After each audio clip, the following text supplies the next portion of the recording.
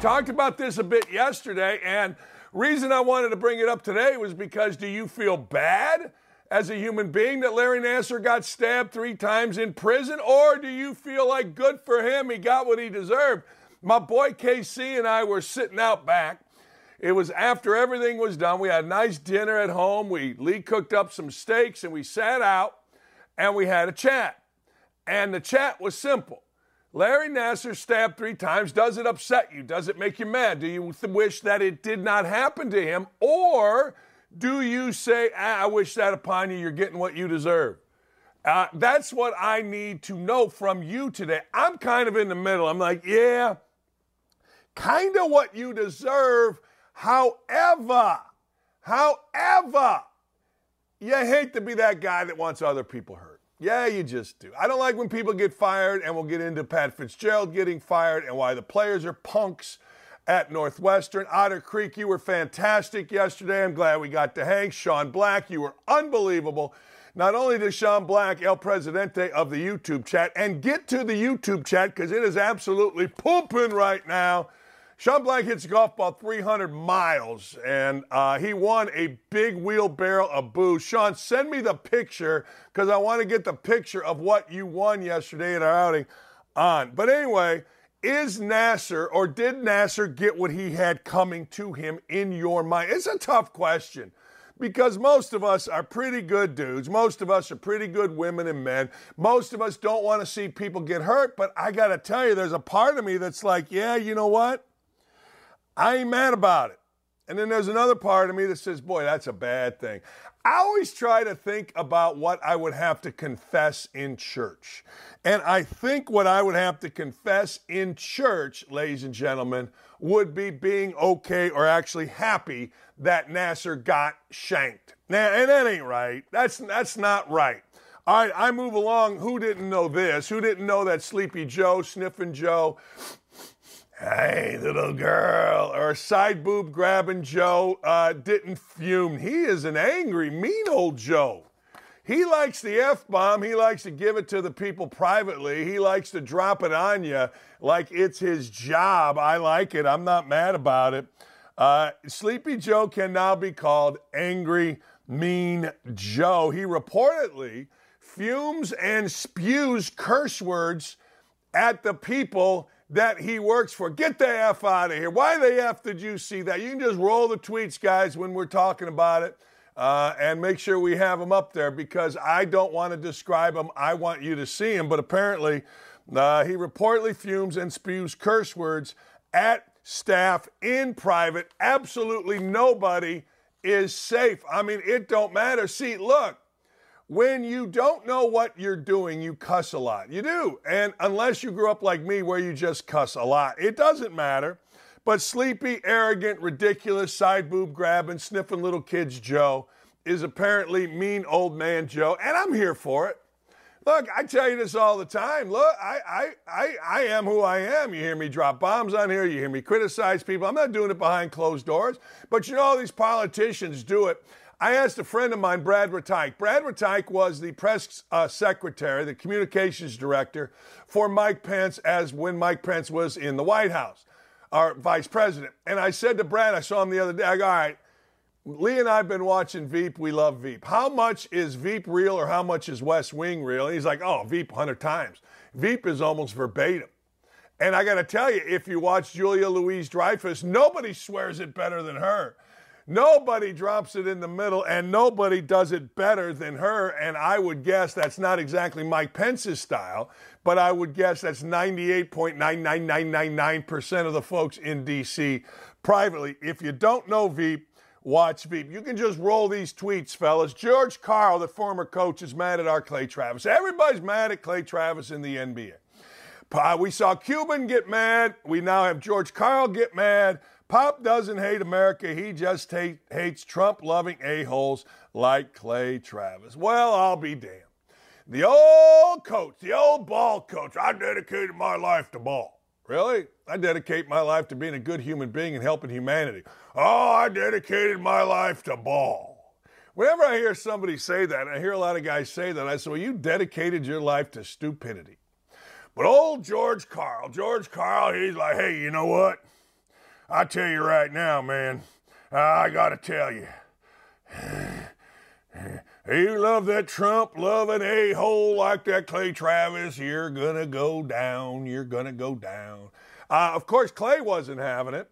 Pop doesn't hate the country. He just half the people. Hates half the people here is a hell of an argument, George. Don't mess with Clay Travis. Do not mess with Clay Travis, particularly if your only background is an old ball coach. That's a pretty good comeback from our leader. Of course, George Karl was going to come back on it. George Karl was going to hit him back. Here are truths for those that let BS sources like Outkick and Clay Travis spin lies. Only 25% of Americans have a positive view of Trump. 75% think he's done at least one illegal and unethical thing. And the NBA playoffs were the most watched for the league in 5 years. Au contraire, watch what my man comes back with. Do not mess with Clay Travis, ladies and gentlemen, or he will make you cry in your outfit. Good morning, George. These kind of tweets are why the NBA has lost 85% of its finals audience over the past 25 years. Totally nonsensical, untrue, and insulting to basketball fans, regardless of their politics. Here's the data for you. And down goes Karl. Down goes the old 80-year-old ball coach. You know, I played for Dean Smith. I played for Dean. He didn't let me shoot the ball very much. Now, I tell you what, now I'm growing weed somewhere out in California or somewhere, I don't know, but that's what I'm going to do. I'm going to go grow some weed. George Karl stepped back, go back to the home, talk about the time when, you know, Carmelo was the greatest thing to ever happen. Yeah, it was. You go get him, George. Old George Karl tried to take on Clay. See, here's the deal, all right? Here's the deal. You don't try to take on Clay. Clay's just smarter than you. He did research. He's got data. George Karl saw a tweet somewhere and said, the NBA's most watched. No, it's not. Just stop. Stop it, stupid. The far right, our people, I guess, crazy, they have an obsession with fitness, and it is going digital. That's right. We are insane with fitness. We love ourselves some fitness. Yeah, I don't want to hear about it. The pandemic fitness craze. Stop it, Dan. Stop talking. What is this? Now it's on here. See, Siri's listening to me. Pandemic fitness trends have gone extreme, literally extreme. We've got some of the stupidest stuff. We've got people climbing mountains without ropes. We got people climbing sides of buildings. I asked my nephew the other day, could you climb the side of a building, that house right there that was like 4 stories high? He goes, oh, yeah. I go, would you do it? He goes, hell no. But a lot of people are doing it. A lot of people are doing extreme fitness, and good for them, but I'm not one of them. You know what I'm doing?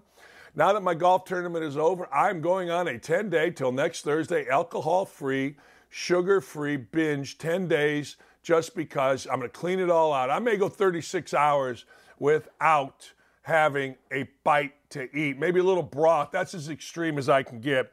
But 92% of people are still on their Peloton, including this guy, after fitness. All right, here's the deal. Here's the deal. Pat Fitzgerald has been fired. Pat Fitzgerald, the beleaguered, the weirdo, I guess, or his weird players, has been fired by Northwestern University. And the Northwestern children, the players, are not happy about it. They are not taking it well. Well, I ask you, Northwestern players. In fact, I just put out a video to Northwestern players that are mad. And they're mad because, well, the old coach got blank canned because, well, the players decided it was a good idea to get naked, do naked crawls, naked claps, naked soap up themselves in front of the shower and make players run through because the players of Northwestern really are perverted. I mean, I'll never understand it. Now, I got guys saying, well, you know, Bobby Knight, you guys hazed just in a different way, yelling and screaming. Yeah, you're right. We did. Tough. You don't like it? So what? But we never did the nudity thing. We never did the sexual assault thing. We never did the stuff, hey, we're going to slap you and dry hump you. At some point, the players, don't you agree, the players of Northwestern got to look themselves in the mirror and say, you know what? This is kind of on us. You know what? We caused a lot of this. You know what? We shouldn't have done that. Now, every time I see a Northwestern player from now on, I'm like, yeah, you're a weirdo. Used to be every time I saw a Northwestern player, I'd be like, man, you're a tough dude. played for a tough coach, played for a high-end academic institution. I'd hire you in a second. Now I'm like, yeah, you got a bunch of weirdos running around there. Now I'm like, what in the hell are you doing there in the locker room at Northwestern? And I told you yesterday that this firing was coming because of this one reason. When you have to have outside people monitor your locker room because your players are perverts, because your coach allows it, because it's a culture of somehow, some way naked hazing. And no one's denying the hazing, by the way. So it's not like I'm speaking out of school. Sure, Fitzgerald, whatever, is a great dude. Sure, he is the face of Northwestern. I would argue he's the most important figure in the history of Northwestern athletics. Nobody's not saying good dude. But he did what a lot of dumb meat-headed coaches do. He got on his little mount. He's got his little pillar. He's got his little kingdom. And on top of the kingdom is him. And he got to thinking he was untouchable because no coach with any common sense would allow that in this day and age. I don't know what they were doing back when Bear Bryant was having guys out at camp. I don't know what they were doing when Kay first started. I don't know what they were doing at Indiana when Knight first started. I only know what I've been involved in, and it's never involved dry humping other men or nudity. Just saying. In the locker room. Naked. On my team. Never. Anywhere, actually, but never. Used to give you a ball tap once in a while out in public just to say hello. But I got to tell you, it's just the weirdest thing. And none of these players are taking any accountability. You know what they're doing?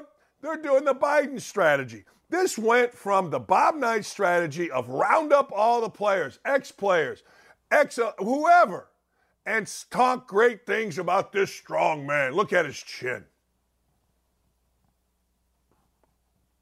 Yeah, that's what they do. So now everybody came out and said how great he is. He's the greatest thing. Oh, my God, he's the greatest. I'm so glad my kids played for him. I'm so glad blah, blah, blah, blah, blah, blah, blah, blah, blah, blah, blah. Well, you know, I haven't heard anybody denying hazing. I'm looking. I'll look right now for you. I'm looking here. I'm scrolling. Has anybody said, yeah, the hazing never happened? They have tried to do the Bob Knight strategy of discredit the witnesses. They have tried to do that, and I'm all for it. I get it. Nobody gets it better than me. I understand. That's what Knight used to do, and I always used to tell him, yeah, I ain't lying for you. That was always my thing. Yeah, I mean, I'll do whatever, but I'm not lying for you, and if you got to fire me, you got to fire me, but I ain't lying for you. I remember he tried to get me involved in one of his lawsuits. I said, Coach, that's great, but I'm not lying for you. Here's what I saw happen. Here's what happened. You know, here's what this guy told me, Ron Felling, after he got punched by Knight. I'll do anything for you, but I'm not a chance in holy hell am I going to sit there and lie for you. So all these guys are talking. All these guys are saying these things, but nobody is denying that they were hazing because they can't. There was a 6 months investigation that found there was hazing. Now, old boy here says he didn't know nothing, man. He didn't know nothing. Hey, man, I ain't knowing nothing, is what old Fitzy says. That's cool. That's great. All right. Fine. You do it. Here's one of the players. You ready? One of the players says, Marshall Lang, Mike Schill and Derek Craig didn't even have the balls to show up in person to tell the team. Too busy on vacation to even care. Embarrassing administration. Yeah? How about Michael Schill and Derek Craig don't have to clean up your all's mess, which they have to do, but they don't have to do it in person. I mean, look, Charlie McGarry, who is another player, he's mad because to zoom in to make a statement like this and leave before allowing questions be baffled. Terrible. Hey, how about you guys don't get naked?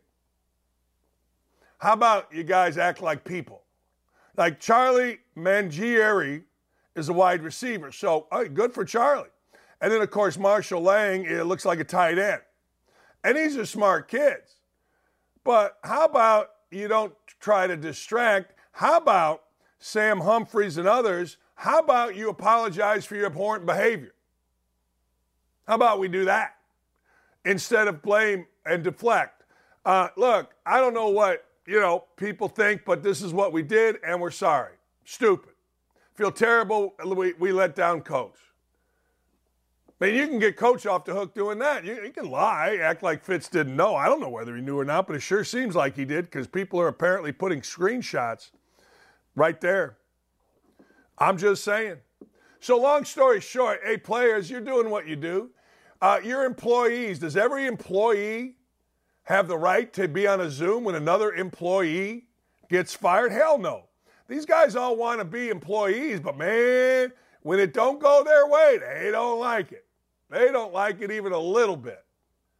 You're an employee. You're under no obligation. What am I supposed to do? I'm on vacation with my wife. Fly home because you guys act like idiots? How entitled are Northwestern players? First, how perverted, and then how entitled. It's really, and it's truly, absolutely amazing. Speaking of entitled, BOMANI Jones lost another job. BOMANI Jones, I'm going to just segue here because it flows better. BOMANI Jones lost another job. BOMANI Jones always loses a job. None of us really care about BOMANI Jones except when he blames white folks. It's got to be the white folks. Hey, Mr. White Folks. Oh, the white folks. You know what? It's always the white folks' fault. Hell, Greg Popovich, 74-year-old white folk, he don't like 50, 60, 70-year-old white folk. He blames us. Jamel Hill ran out of white folk to blame, so Jamel Hill went and blamed Asians for white supremacy. Well, BOMANI Jones and his crew, it's not their fault he stinks. It's not their fault he's been fired from every job that he has. It's white folks. Them damn white folks. White folks this, white folks that. White folks stick it up your... Wait a second, I didn't say that. I mean, seriously, I get tired of it. You can show the video, or you can show the tweet, please, so I don't have to keep stalling here. There you go. Lastly, I don't feel any personal disappointment in the show being canceled. This blank is above United States. They canceled everything these days. It's some white folks in suits deciding all that. I'm just proud of the work we did. And no one can make me feel less than that. There you go, Rod. It's white folks. It's always white folks. You white folks out there. I mean, there's no way that an African-American host who gets fired from every job that he's ever had after being given all of these different jobs could be the problem. It can't be BOMANI Jones. It's got to be white folks. Let's see. Lastly, I don't feel any personal disappointment in the show. This blank is above United States. Canceling everything. It's some white folks in suits. Yo, white folks. Yeah. Because, well, let's be honest. Everybody wants to listen and watch BOMANI Jones. Well, wait, no, he didn't. He lost 80% of his audience over the last 2 years. Only guy to have a TV show canceled on ESPN, a radio show canceled on ESPN, and, of course, now on HBO canceled. And it's all because of Mr. White Folks. I'm losing my voice. Mr. White Folks will get you. He will get you every single time. Speaking of this, let's put this up as soon as you can. Zion Williamson, he's got no interest in getting better. Zion Williamson, he of baby mama drama. He got the babies all over the place. He just slinging that thing around. He got the hooker pregnant or whatever it is. He's got this, he's got that. But Zion Williamson, according to Rick Bucher, where are the floaters? Up and under layups. His pull-up jumpers at their elbow. Now, from what I've been told, he's shown no interest in developing any of these tricks that Blake Griffin learned along with a decent three-point shot when injuries started to pile up for him and allow him to single-handedly drag the Pistons to a playoff berth. Now, here's the deal. I don't know whether Rick Bucher knows anything about basketball or not. Rick Bucher's a guy that's been on ESPN, never played, never coached. I don't know. But he's not really wrong here. And when you are only in your second or third year and you are as immensely talented as Zion Williamson, here's what I read into this. You're being not compared to Jordan, not compared to Barkley in their prime, not compared to Durant or the Greek Freak, any of the modern-day heroes of hoops. No. You're being compared now, ladies and gentlemen, to Blake Griffin at the end of his career. So regardless of whether or not Rick Bucher knows anything about basketball, that's the comparison that is now being made. Look, It used to be, man, this guy's better than Barkley. He's got more skill. He got more blah, blah, blah, blah, blah, blah, blah, blah. Now it's like, hey, baby mama drama guy, you're so fat, you're so ridiculous, you're so lazy that we're trying to get you off of top of the ladies or off behind the ladies and get you in a position where you actually work on the thing that's making you millions. And let's be honest, the only thing anybody really cares about you, including your ladies. So get your fat ass up and start working on your game is what I would tell him were I the general manager. Now, I would get fired because that would be demeaning language, but it's truthful, and it's the only thing that works with certain guys. Zion, look at you. We just had to extend the seats so you could sit. You've been hurt. You've been hurt from the day you sat on an NBA court in the summertime because you're too fat. Basketball is a sport for feet and legs, not big fat guys. Big fat guys become skinny guys, and then they become good. This is what Barkley was told by Moses Malone. So when Barkley heard this from Moses Malone, guess what he did? He got embarrassed, and he got to work. He got a diet. Somebody needs to have the stones to say, look, fat-ass, go to work or get gone. Or quit embarrassing yourself. Get serious about your craft. I'm just saying. I am just saying. Hey, the White House appears to be covering up the whole cocaine thing. The White House doesn't want to talk about it. And, of course, 39.2% of the time during his regime, Joe Biden's been on vacation. He was laying on a Rehoboth beach the other day, and no one was even paying attention to him. Like, what are you doing, Joltin' Joe? You don't get any side boob laying on your back. You got to go out and meet the people. You got to go meet the people. I had a nice chat with a guy that worked in the White House. Said, yeah, probably just a staffer. Probably somebody got nervous, threw it away, didn't come back and get it. No, true story. That's what they're saying. I don't know. I mean, I think Hunter Biden was probably the guy that had it. I'm sure Hunter Biden was probably involved in some way. But, you know, nobody knows, and I will give credit where it is due. There's a cover-up, and here's a little bit of a video talking about the cover-up.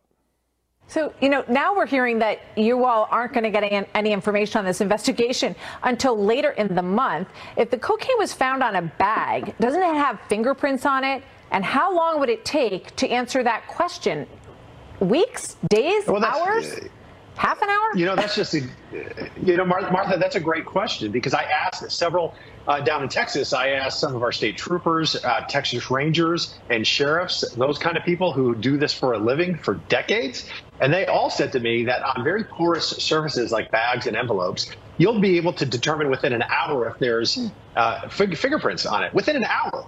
By my math, we're 192 hours from the time it was discovered. And yet we don't know because if there was no fingerprints, they could have told us immediately.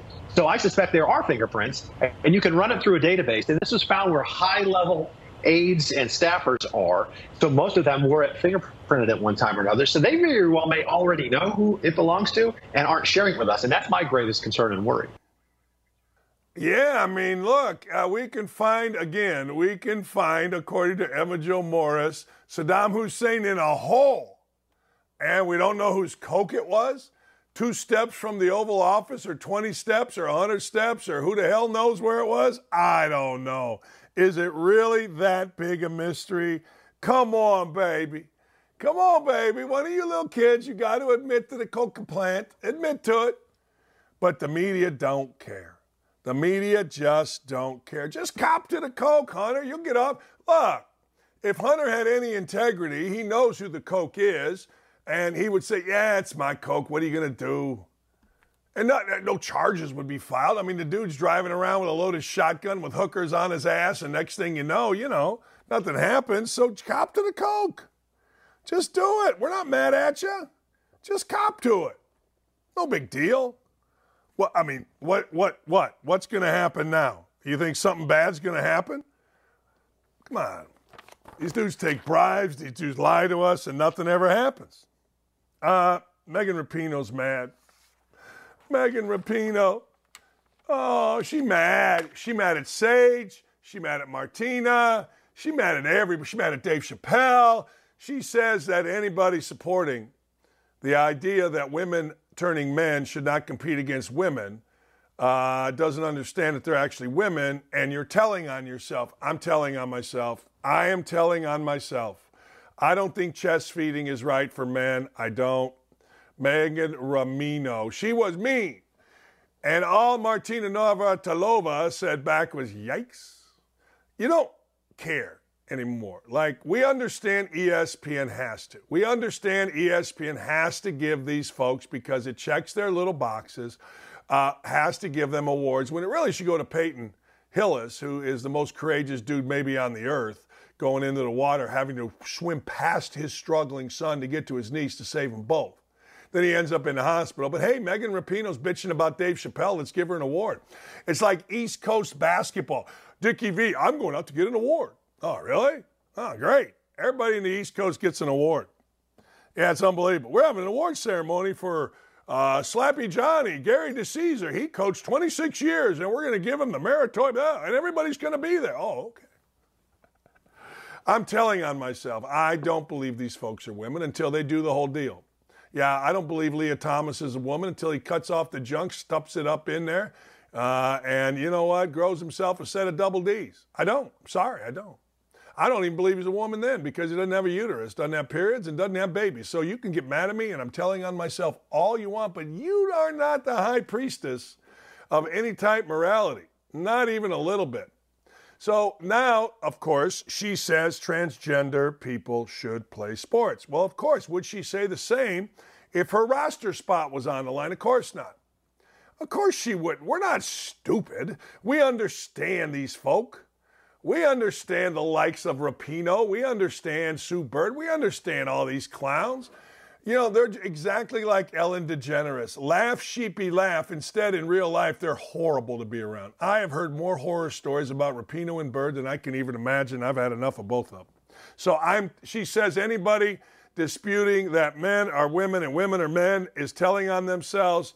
I am telling on myself, and I am willing to take the consequences for said telling. I am. I'm sorry, I am. Danny Z is going to join us. BOMANI Jones, I'm going to get his take. He wrote the article. White people, white folks, you're responsible for a guy, I guess, at ESPN not having a job. I guess you're responsible now on ESPN Radio, who was ran by a black guy, Dave Roberts. And I guess you're responsible, I suppose, for nobody, white folks, for listening to him on either of those shows. And then, white folks, you're responsible for, I suppose, losing 80% of the audience because his producer says this is beyond the United States. Yes, I agree.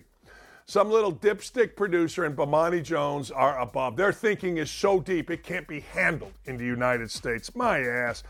We're going to talk about that with Danny Z. We're going to talk about Jamel Hill. We're going to talk about a lot of different things. Danny Z is awesome. We love him. And he joins us next. Stay here. Where are you going? And tweet our show. Otter Creek, great stuff yesterday. Love the post-golf tournament hang. Fantastic. We'll be right back. Man, I'm fired up. Sack the hell up and don't go anywhere. Don't at me. We'll be right back after this.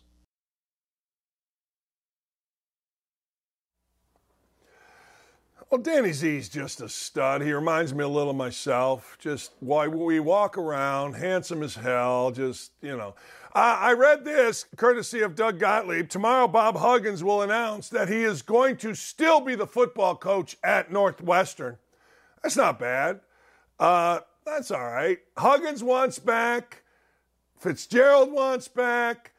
The naked players are taking no accountability. I'm going to lump these two things in one. Give me your take on what's going on with the white folks coaching sports in the NCAA. Oh, we're gonna start here. Thanks. I appreciate you bringing me in with a nice soft landing spot. Yeah, I don't know what to make of, especially of the Pat Fitzgerald stuff, because it feels like his reputation has always been squeaky clean, and now we're getting all these conflicting reports. Guys are going to bat for him, but then there's this story.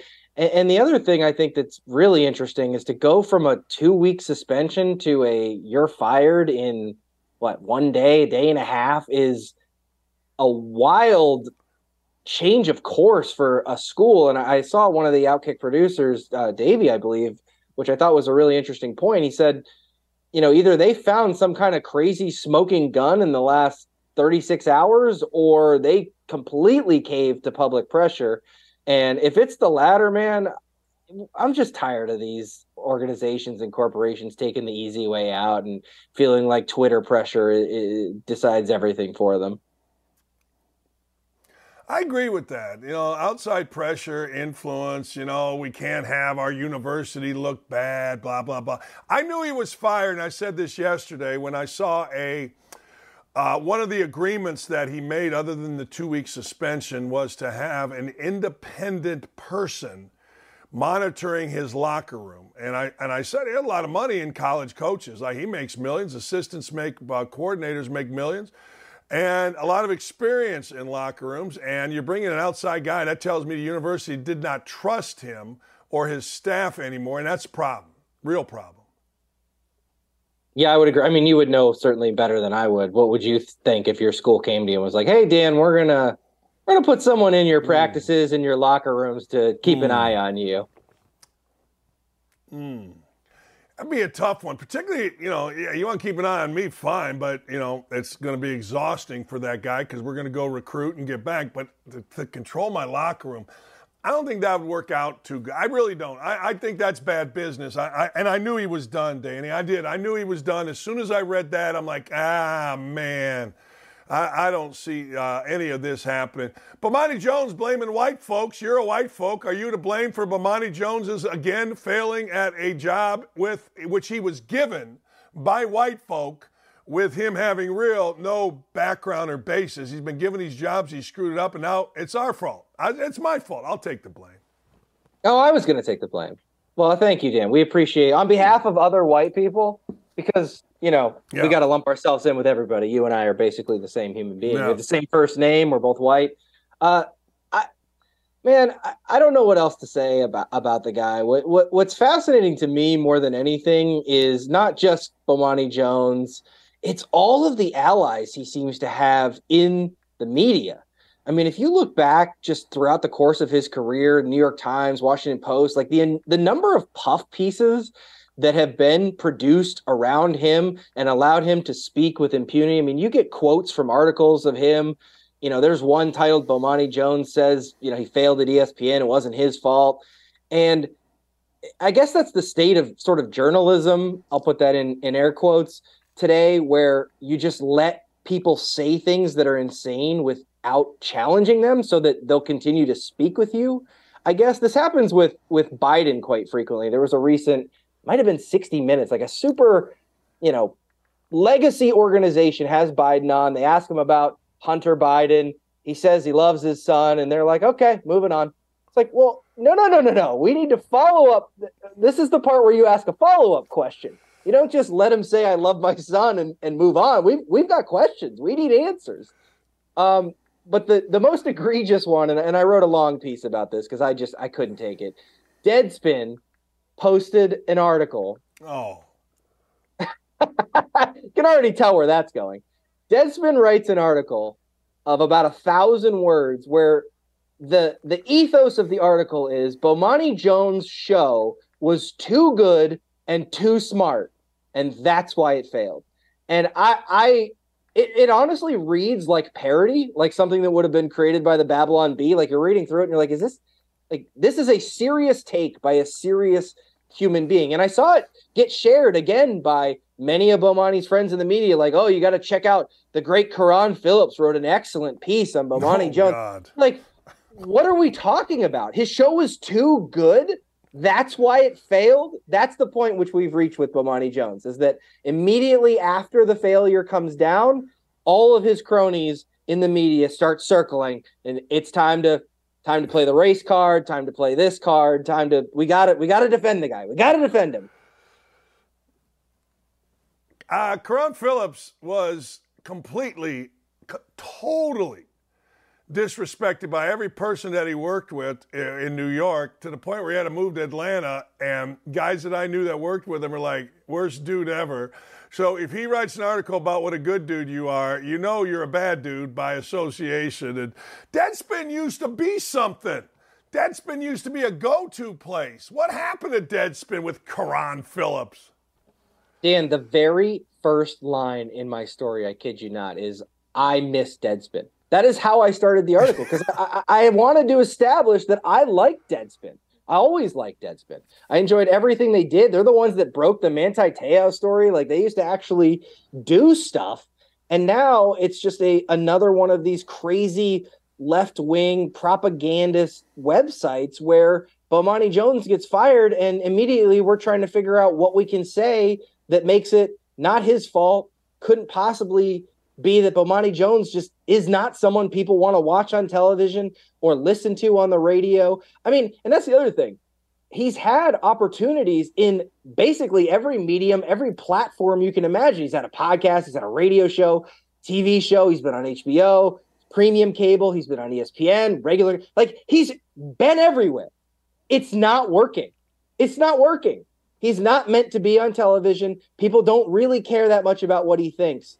And it'll be interesting, because the reports are now that ESPN is finally going to let his contract run out because they realize he provides no value. And actually, the HBO canceling probably provides them a little bit of cover. Like, look, you've now been canceled by a couple of networks. Like, there's nothing more we can do here.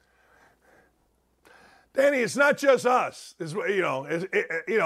I used to tell players once in a while, look, it's not just me that thinks you're a horribly human being. It's your teammate, so get out of here. Hey, look, it's not just us. I'm a little pissed about this, and I don't get mad about I think ESPN and the ESPYs, I know what they are. I know exactly what they are. They are a pandering, ridiculous, far-left celebration of their own stupidity. But this did piss me off. It seems like every year Megan Rapinoe and Sue Bird and all the little ladies of the women's soccer team get some award, Arthur Ashe Courage Award. I'm sitting there looking at Peyton Hillis, and I'm like, wait a second. As a father of two, I'm swimming in riptides. I got to go past my son because he wasn't in as much danger as my niece. I save them both. I pass out. I'm on a ventilator. I'm in a coma. And we're going to give something to frickin' Megan Rapinoe and her little idiots? No, this has me jacked. This has me pissed, Danny Z. Yeah, like you said, when I saw that they released the press release, it was like, hey, we're going to give the Courage Award to the U.S. women's national team. I was like, yeah, on brand. I have thoughts about that. We can get into it if you'd like. But to specifically address the Peyton Hillis thing, the idea that these women who filed a lawsuit probably didn't spend much time in the courtroom either, like their lawyers did, essentially filed a lawsuit or had a law firm file it on their behalf, are more brave than a man who nearly died. And to your point, and the craziest part of the story is that his son was drowning, yet he passed him because he knew the only shot to save both children was to get to his niece first and then circle back for his son. Like, the courage, bravery, that doesn't even begin to cover what Peyton Hillis showed in that moment. Those are just two of the 20 words we could come up with. And yet, no, we're going to go with the U.S. women's national team. I'm annoyed by this whole equal pay debate in the first place, because to me, look, the U.S. women's national team, they want more money. And as a capitalist, I got no problem with that. If you got leverage and you want your employer to pay you more, I'm fine with that.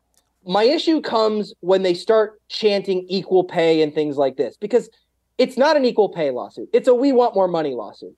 If they went to the U.S. Soccer Federation and said, hey, we want equal pay, and they went, okay, great, we're going to lower the men's pay down so that you guys are equal, you think they'd be like, okay, that's exactly what we wanted? No, they'd be like, no, we want more money. Like, right, so say that. But we want more money doesn't look nearly as good on a bumper sticker. It's not as good a hashtag as hashtag equal pay. And that's why this whole thing gained notoriety over what the lawsuit wasn't even about in the first place. And by the way, most people don't realize this. They only won the part of the lawsuit about things like travel, like they weren't being, their travel wasn't being funded as well and all that. The part where the actual pay, the judge ruled you make more than the men.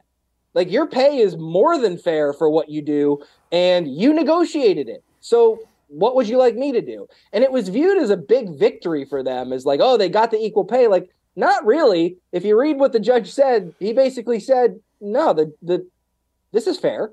There's no problems here. You just need to have better accommodations and better travel because they get better at that. Like, okay, fine. Danny, I fail to see, it's a courageous award. So I fail to see where the courage was. I mean, people file lawsuits every freaking day. Like every day, every way. Look at someone wrong on a street. Next thing you know, you're going to be in front of a lawsuit judge in a civil court. I mean, what's the courage in that? And not only that, the lawsuit that they're filing is everything that the media loves. So their coverage was positive. They get to have parades. They get to say whatever they want. Like at least if the lawsuit where they were fighting something where the media was going to attack them for it, perhaps we could have a conversation. But this was literally something that everyone is in support of. All of their friends in the media are supporting it. And like you said, they're filing a lawsuit, which requires nothing but some paperwork, hiring a lawyer. Dan, it's insane. It's insane. But, like we said, it's perfectly on brand for both them and ESPN. I know, and I was texting with Pat McAfee last night. He had texted me some stuff, and we're gonna name drop out here today.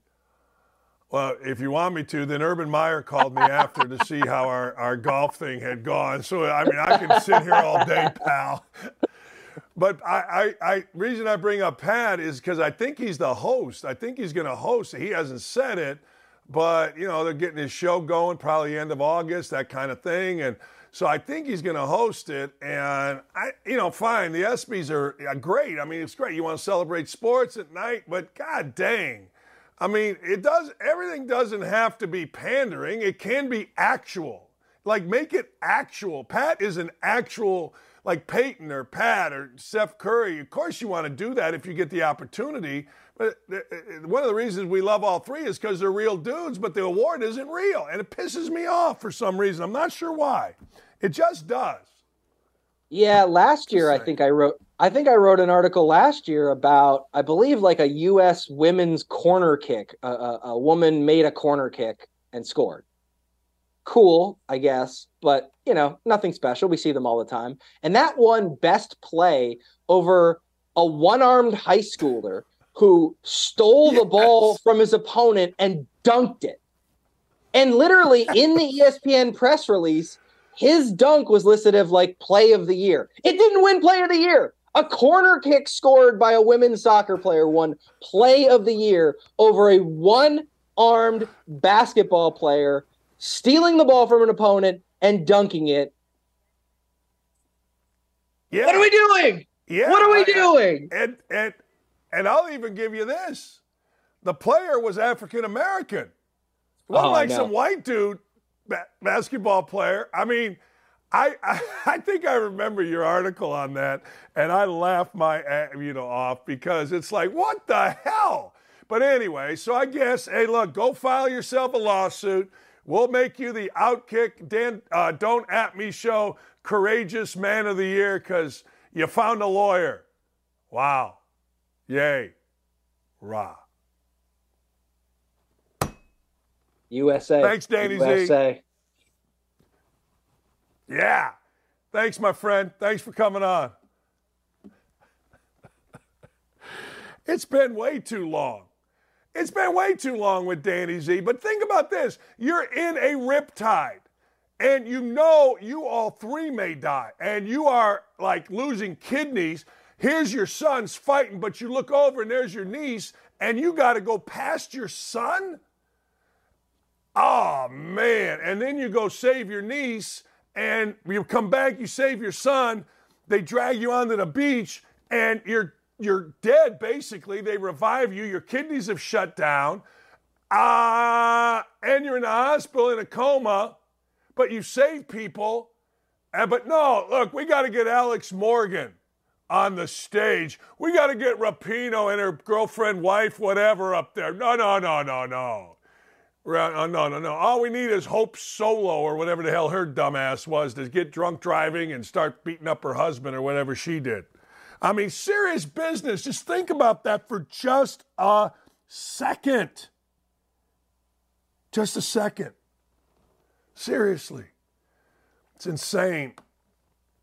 All right, apparently the View's back. Ana Navarro. The funniest thing that I see in the media, at least not, the sports media, the funniest thing is this thing with ESPN and by the way, I had a dream last night, true story, and it was very real, that I went to ESPN. They offered me 43 shows, 43 days for like $5,000 a show. And I'm like, all right. And they said, we're going to start you in the minor leagues because we want to pump up the minor leagues. And they were telling me how good I am. And then I woke up. I'm like, Lee, I think I'm working for ESPN doing college basketball games in the minor leagues. She goes, Dan, you didn't go to ESPN last night. I go, oh, yeah. Okay, I thought maybe I did. I could not remember. Huh. Anyway, The View. The View's mad. I go around like a dog in Florida. Everybody's mad at Florida. Look at this thing. I go around like a dog in Florida with my head outside my car. Let's see and let's hear from this thing. I'll see. Well, it wasn't me in New Hampshire screaming, "We say gay." Though I wish I would have. I try to do it every time I'm anywhere near Ron DeSantis or any of his people. I go around like a dog in Florida with my head outside of my car. We say gay. We say gay. We say gay. But anyways, Cha-Cha,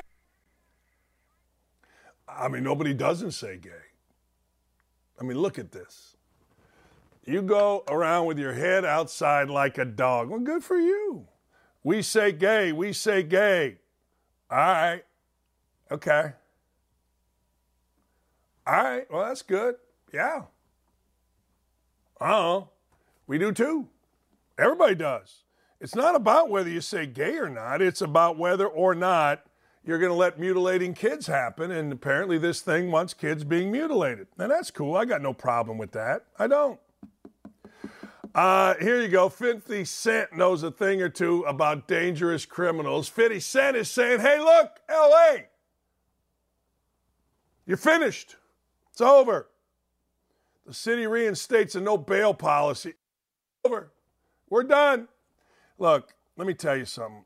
I don't want to hear from criminals. I don't. Rappers, great, yay, rock, go fight, win, blah, blah, blah, blah, blah, blah, blah, blah. But I'm tired of them. I listen and I see all these guys. What's the guy's name? Snoop Dogg. Snoop Dogg, great guy. We all love Snoop Dogg. Snoop Dogg's in all our commercials. But he's a sex trafficker that for years and years and years told people, well, women are hoes. That's all they're good for, is being a hoe, and you're a pimp. I mean, why do I need to listen to that? I don't think I do. I don't think I want to. But I'm not mad about it. I mean, you got to do what you got to do. But, here it is. 50 Cent says L.A. is about to get out of control thanks to a so-called no bail reform. The hip-hop out-of-control icon took to Instagram to bemoan the ongoing crime crisis in the City of Angels, said it's going to even get worse after a judge recently reinstated a controversial no bail policy there. L.A. is finished. Watch how bad it gets here. There you go. City officials implemented the no bail policy during COVID to ease pressure on crowded jail cells, decree that inmates already behind bars for crimes such as shoplifting, vandalism, and drug possession get released. 50 Cent ain't wrong. 50 Cent is right. So maybe I do agree with rappers. Maybe I should listen to Snoop Dogg more. I don't know. Maybe I should, but I don't think I will. I'm tired of all of it. I am. Every day I see crime. And 50 Cent's absolutely, positively, 1,000% correct. You are correct, sir. You are correct. And he's not, and again, I don't live in L.A. I don't want to be in L.A., but what happens in L.A. is going to spread to us. I don't know what the problem is with Jonah Hill. Everybody's mad at Jonah Hill. One of the things that people in relationships will tell you, I went to marriage counseling, my first marriage. What they will tell you is you got to be open, you got to be honest, even if it's uncomfortable. You got to speak uncomfortable truths. That's what that Acho guy, uncomfortable conversations with a black man. Okay, that's great. Well, anyway, here's the deal. So Jonah Hill, well, let's play the video. Can we go to the video? Is Jonah Hill right or wrong here? We're going to get into this for a minute. Okay, time for a little therapy session of our own, because I am here to defend Jonah Hill after his ex, Sarah Brady, called him an emotionally abusive misogynist for trying to set some boundaries in their relationship. As we all know, boundaries are absolutely necessary to make both sides feel secure and comfortable. The things that Jonah was asking from his girlfriend did not seem to be something so crazy. He was asking her not to post videos and pictures of herself surfing in thongs. That's totally fine. He's not saying don't pursue your passion of surfing. Just please, if you're going to post it in an attempt to promote yourself, do it in something a little more modest. In my opinion, totally acceptable. B, do not have relationships without boundaries with men.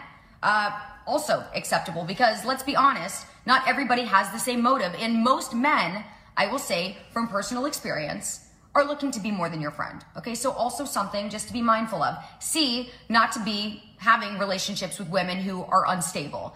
Also fine. He's not saying don't go to your best friend's house when she needs a shoulder to cry on because she just broke up with her boyfriend. He's saying don't put yourself in positions where you're going to be influenced by the wrong types of people. That's not the kind of girl I want in my life. I see nothing wrong with what happened here. I am Team Jonah Hill all the way. And if you ask me, this is nothing more than a play for attention, because the timing of her releasing these texts is very odd. They occurred in 2021. Why, 2 years later, are you just now releasing them? Duh! There you go, Charlie. You go, girl. She's right. No surfing with men. All right. Hey, look, I don't like it. Boundless, boundaryless, inappropriate friendships with men. Hey, look, that's just what, I don't want you to model, he says, to post pictures of yourself in bathing suits. Don't pick sexual pictures. Friendships with women who are unstable places. And from your wild recent past, beyond getting a lunch or coffee or something respectful. I'm not the right partner for you. If these things bring you to a place of happiness, I support it. And there'll be no hard feelings. These are my boundaries for romantic partnerships. My boundaries with you based on the ways these actions have hurt our trust. What's wrong with that? I mean, what's wrong with being upfront? 350 million people around here, and we're all supposed to think alike? We're all supposed to think alike? All right. Jonah Hill selling complete unrelenting control merch amid ex's emotional abuse claims. Good for Jonah Hill. I don't like the hair anymore. I like the tan. But good for Jonah Hill. Look, if you don't like it, fine. But look, you have these conversations. You talk to your wife. I think your friend's nuts. I think, I know if she's stooping our friend over here. I know she's stooping this dude, and she's married. That's why, look, that's why I broke up with Greg Doyle. Plain and simple. That's why I didn't let Greg Doyle into my house. I knew what he was doing. We're friends. That's fine.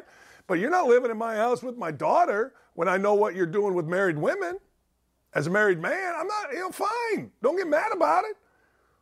There's no reason there's no reason for anybody to be upset. And every woman that I know is like, you know what? That's pretty good. At least you know what you know. At least you know what you're supposed to do. At least you know how you're supposed to go about your business. At least you know. Period. So, hey, long story short, I ain't mad at Jonah Hill, and I don't know a single woman that's mad at Jonah Hill. I don't know a single one. Lee and I were talking about it. She's like, she made the point to me. She goes, don't you talk about these things? Hey, look, I really would rather let's just have our relationship. You don't need to post yourself, like most women, like every little girl that plays sports in college now taking off your clothes and posting yourself in a bikini. Okay, he said, I don't like it. What are you going to do? I ain't mad at you, Jonah Hill. I'm not even a little bit mad at you. I think you're right. I think you are 1,000% correct. I do. And so do most women. All right, when we come back, Merril Hoge is going to join us. Merril Hoge, he of ESPN, he of the Pittsburgh Steelers, he of the big, remember Merril always had the big tie. He always had the big tie. He did. I like it. He always had the big tie. Otter Creek, Sean Black, thank you all for attending yesterday. Thank you all for being on our YouTube chat right now. The YouTube chat is pumping. We're going to be back. Merril Hoge is going to join us. We're going to get into a bunch of stuff. You white folks out there, you're costing BOMANI Jones's job because you're not smart enough to handle the stuff that he's been selling on HBO, ESPN TV, ESPN Radio. Your white guilt should kick in, people. We'll be right back. That's it. I got to take a break. We'll be right back with more on Don't At Me across the Outkick Network.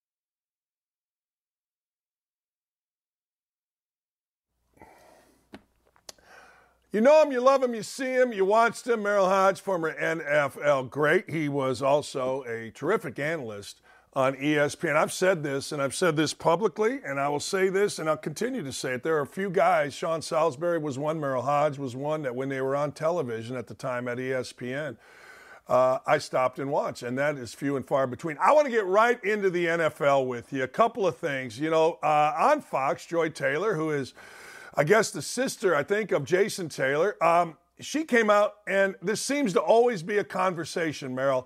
Like 10 weeks after the season, Mike McCarthy's getting fired, and we wonder if Dak Prescott is any good, right? So I'm going to ask you about Dak Prescott. Is he good enough to get to the Super Bowl? Is he good enough to run through the NFC? I believe he is. You know, listen, everybody's, you know, looking at a couple plays against the San Francisco 49ers. You know, the one play everybody documents, you know, the misread on 3rd and 6 when he throws it to the guy that's man-to-man down the chute. You know, obviously it was a bad read. But I'll tell you what went south with that team. And let me clarify this. Teams win championships. I know the quarterback is important. I'm not minimizing that.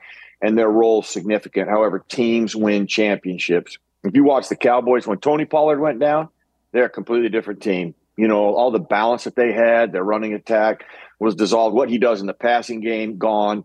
And that affected that team. Now, did he make a couple misreads? Yeah, he did. He made, you know, the first pick was on the wide receiver. It was a comeback route. He chose to stop and just sit there. It wasn't on Dak Prescott, but it looks like it was on Dak Prescott because when you go to the other one, yeah, it was on Dak Prescott. That he missed the read. He didn't see the double. But I can tell you this. I've seen Peyton Manning make that mistake. I've seen Tom Brady make that mistake in an AFC championship game, by the way. So it isn't like these quarterbacks are immune to that. And I see when you look at his overall skill set, he has plenty to get you to winning the Super Bowl, because that's what it's about, winning the Super Bowl. It's not getting you to an NFC championship. It's not getting you to the playoffs. If that's as far as they're going to get you, then get somebody else. But I believe that – but he's not the kind of guy that is going to shoulder the load when you're deficient somewhere. But he is completely good enough when you have balance, like they did have till Tony Pollard went down and the way they were playing in that game. So I wouldn't lose faith in Dak. I've watched him since the day I watched him in college. I watched him come out in the National Football League, and his skill set is good enough to win you a Super Bowl. Let me ask you, and this is totally kind of on the subject, but a little bit off. Here in Indianapolis, we're all excited because Anthony Richardson has immense talent. You played in the league. You studied the league. What's the shelf life now? What's the, you know, it used to be guy sits out a year or two, he learns. I think they're going to throw this guy right in the fire. Gardner Minshew's there, but he's going to be more of a mentor. What's reasonable here in Indy for Richardson in his first year? Well, I think it's an arduous journey for this reason. And we'll get to this as we talk about other subjects, other quarterbacks. And this is the foundational skills you have to have in the National Football League to have a chance for success. These two things have to be woven as one. You've got to be an excellent processor. That means decision-making and accuracy. If you do not have this, I could care less what you have. I don't could care less that he ran a 4.40. I could care less in his underwear if he threw it 85 yards to somebody who wasn't even being covered and there was nobody rushing him as a quarterback. Okay, see, all that is a skill set. It tells you nothing about playing quarterback. So let's go back to that. He ran a 4.40, threw the ball 80 yards, and then he became a great quarterback. That says nothing about playing quarterback in the National Football League. Now, everybody will admit to this. If you did your research, you know about the NFL, you know the difference from college to the NFL. He is in first grade math. That's how, but he's about to enter a doctorate program. So how are you going to get him from first grade math, which is where he is now as far as understanding the game, conceptually playing it? He displayed that in college. He was not a very good decision maker. He was not very accurate. He was inconsistent in every aspect of the game. where you've got to be accurate in this game. So if you're just going to throw him to the fire, it's going to be an arduous process. I think, and I've seen this many times, you ruin people mentally a lot quicker than you do physically when you put them in an environment they're not prepared for. He is not prepared for that. So how do you take a guy from first grade math and get you in a doctorate program?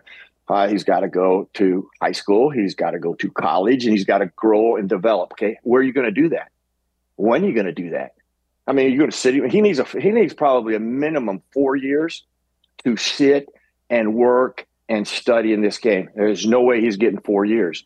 So now you're going to put him out there with that particular skill set. And here's what they will do. You know, people start talking about, well, look what they did in Philly. Okay, that's not even a fair comparison to what they're doing in Philly. Okay, that means you're going to run him a lot. Well, if you're going to run him a lot, he's not going to last. He won't last a couple of years. Look at everybody who tries to run. Look at Lamar Jackson, last 3 years, yet to finish the season. And he gets worse and worse, and he declines further and further the more he runs. Eventually, you got to take whatever you do with your legs with people that are really good athletically, and you got to put it right here or right here, depending what arm you throw the ball from. I just think it's going to be a hard project. It's a massive project, and you're not going to fix these two things. You're not going to fix accuracy. He is not an accurate player. You've never fixed that. You can work on it, but you never fix it. And he's not accurate enough to be consistently successful in the NFL. And his decision-making process was very average at best in college. Now you take him to a doctorate level. It doesn't bode well for Indianapolis. I know they're excited because he's a great athlete. I know he's going to work hard. I know he's going to study hard. He's going to do all those things, but you can't fix those things. And, you know, this NFL, the league is littered with players like that, but there's coaches, I'll fix it. You know, I'll make him smart. I'll make him accurate. It's never happened. It has never happened. You know, I'm trying to think of Buffalo's quarterback. Gosh dang it, my brain's just escaping me. Josh Allen. Josh Allen. Okay, geez, everybody will throw Josh Allen and go, well, he wasn't very accurate and he became accurate. No, not true. He was inconsistent vertically. That's it. What happened to Josh Allen? Because I've known Josh Allen since he was at Wyoming. My son was at BYU, so I got a history with Josh Allen. In college, you have 20 hours to work. Okay, in the NFL, you can work 20 hours a day if you choose. Okay, so he had limited time, and his ability to throw it deep, his receivers were inconsistent. He was inconsistent. He would fairly admit that. What he did in the NFL is when he got there, now I have guys that are pros. They're consistent. I throw to them. I work on it every single day to develop that inconsistency. But he wasn't inconsistent short or intermediate. He was very consistent as he had accuracy in his game. He was just inconsistent vertically. He developed that. He worked on that. He harnessed that. Richardson is inconsistent everywhere. Everywhere. Okay, you know, people go, I watched that Utah game. Shoot, man, he's going to be a pro. He did complete balls in that game, but there was almost no run after catch because of the bad accuracy. And people were wide open, but they're reading back to catch the football. They're going down to catch the football. That just doesn't work in the NFL. You just can't survive in the NFL and be consistent and win a championship with a guy with that particular skill set issue. Well, let me ask you then, because you've got C.J. Stroud down in Texas. You've got Bryce Young in Carolina. Who do you rather have? What do you see out of them? Okay, I want the guy that doesn't have limitations. Okay, so let's go back to the two things that I just talked about that are staples in this league. Accuracy and your accuracy and processing. So they're woven as one. Both guys have that. Okay, both guys process things very well. They're really good decision makers, and they're accurate. Okay, now we got to start building. When I talk about inconsistency, when I talk about deficiencies, now you got one guy who's about 5'9.5" and about $180. Okay, in the NFL is different than in college. You play from a dirty pocket. People are collapsing around you. And it is part of the National Football League. Alabama doesn't have this a lot. Ohio State doesn't have this a lot. So you have to study that aspect of it and see how well do they play in a dirty pocket. Okay, now here's where the limitations come. When you look at C.J. Stroud, his size and his arm strength, he can threaten every inch of this field no matter what the pocket's like, whether it's clean or whether it's dirty. Okay, I don't have to worry about schematically trying to protect him because he's so small. And that if he takes a hit, he may not see the next down, and I might lose him for 2 weeks. And his ability to throw the football out of that is not a limitation. So he can threaten the entire field, even if it becomes dirty, okay, because of his size and his arm strength. His arm strength is ridiculous, and his accuracy and anticipation. Now, when you're 5'9" and you're a $185, that's a problem throwing from the pocket. You can't threaten every inch of the field. You almost become like an umbrella of areas you can throw the football. You're limited. And when teams know you're limited and they collapse the pocket, well, they play coverage like that. They're not dumb. The NFL is one of the most sophisticated games you're going to ever see on the planet. And they understand his limitations. So they can play coverage to that. That is an advantage to the defense where you have no advantage with C.J. Stroud defensively because of his size and his arm strength.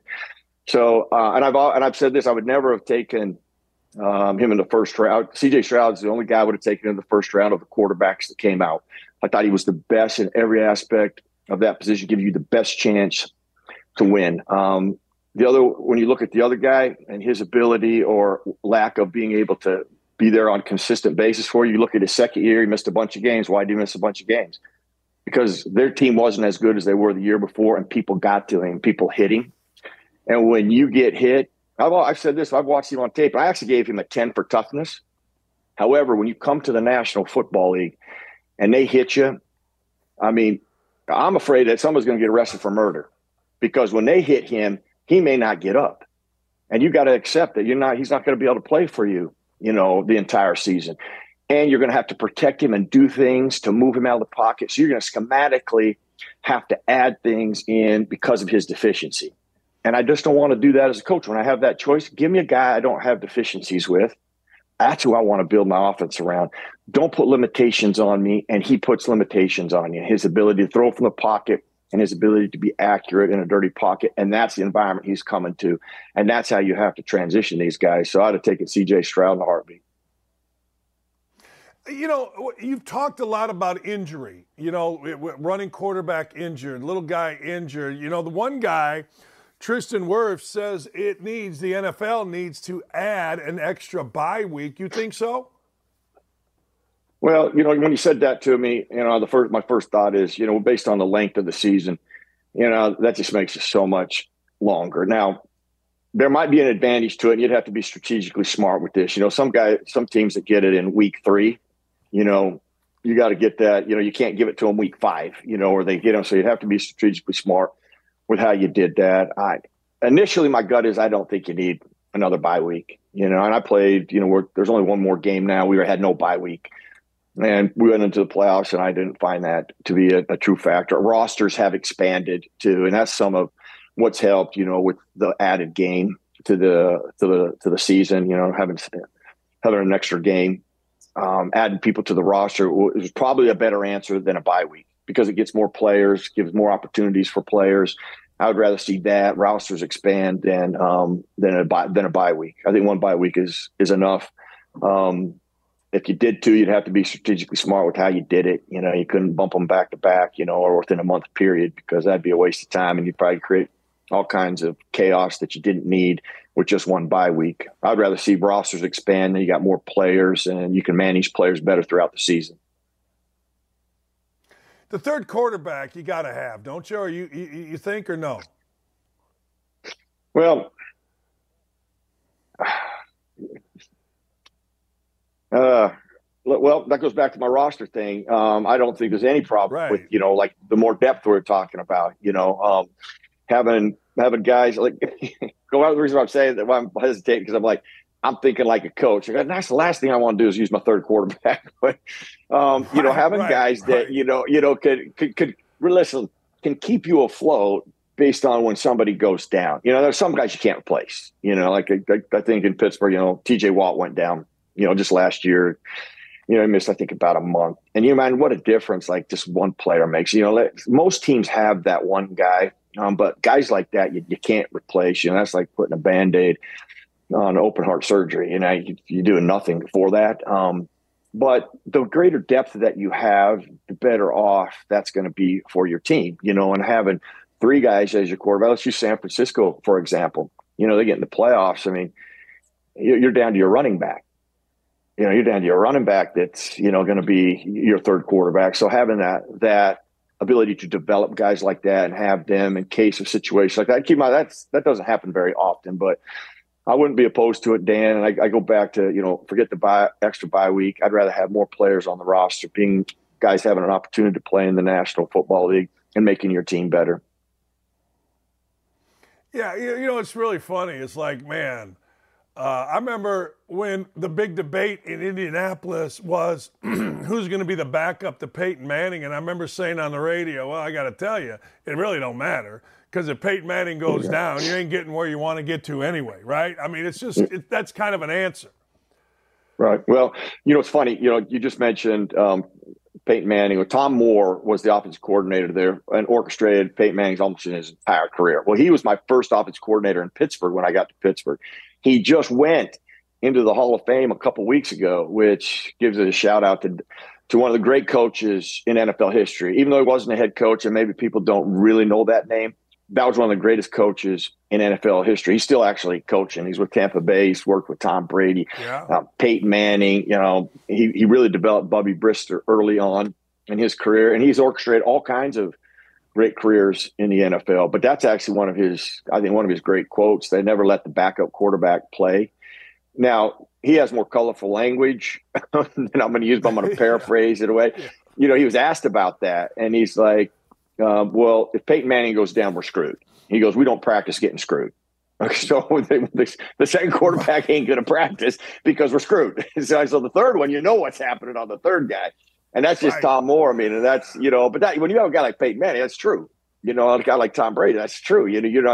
It's going to be a significant drop off when you put that other guy in there. So that's why I was hesitating. I'm sitting there going, I'm thinking this as a player. Do I think of this as a coach? And then I think of it, just overall, like the more players that you could make, that we can put on your roster, that can help you win championships. Because I'll go back to what I said in the beginning. No quarterback has ever single-handedly won a Super Bowl. No defense has single-handedly won a Super Bowl. You have three components to a team: offense, defense, and special teams. Teams win championships. And the more you have to make you a better football team, the better chances you have of winning. It's pretty simple. I mean, in a lot of ways. Merril, thanks. I appreciate you, man. Thanks for coming on. I hope you'll come back. Dan, anytime you ask, I'll be there, my brother. Thank you. That's the great Merril Hoge. That was a master class in football you just got right there. I love talking to smart people. I do. And nobody studies it like Merril. And I got to tell you, it's just fun talking to a guy like Merril because that's real football. It's not fanboy football. Like here in Indianapolis, oh, man, Richardson's going to be great. All right, well, you just got a little master class there. We talked about coaches. I'm going to give you right now. I'm going to give you my top 5 all-time coaches. Now, I got to tell you, I did not go back to Casey Stengel. My buddy Kevin and I were going through last night. I didn't go to Miller Huggins. I didn't even go to Tony La Russa. Now, I am also, well, frankly, I'm also a hypocrite here because I have told you that I think Bob Knight is the best basketball coach in the history of college basketball, but I don't have him as the number 1 coach on this list in terms of college basketball coaches. Number 5, Bob Knight. Look, to me, Bob Knight is the best basketball coach in the history of college basketball. He is not, though, the most decorated coach. Yes, he won the Pan American Games. Yes, he won the Olympic gold medal. Yes, he won 3 national championships. Yes, and more yes. When he retired, he was the all-time winningest coach in NCAA history. You don't like him, I don't care. I don't like him personally. I got nothing for him personally, and I hope his health is okay. I don't think it is, but I've been told it isn't, but I hope his health is okay. But the fact of the matter is, I think he is one of the 5 all-time greatest coaches in the history of coaching, whether it is college football, college basketball, NBA, NFL, Major League Baseball. You can put Scotty Bowman in there. I just didn't know enough about him. Number 4. I got Bill Belichick at number 4. I got Belichick at number 4 because, well, frankly, he should be number 1, I suppose, but he has really slipped. Without Tom Brady, he has not been great. In Cleveland, he was very good. In Cleveland, he had a winning record. He got fired in Cleveland, though. He took the Jets job, backed out of it after a day, which, of course, I support. But then all of a sudden, Bill Belichick heads to New England. And he gets Tom Brady. And next thing you know, he's winning Super Bowls like it's his job, which, oh, by the way, it is his job. Yeah, it is. So, long story short, well, I got him at number 4. He should be number 1. Like, don't tell me about Lombardi.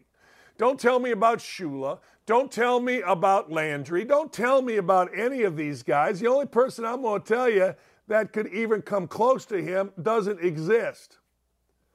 It doesn't. Oh, man, I got this thing stuck in my ear. The person that comes closest to him does not exist in the NFL. He's got too many titles.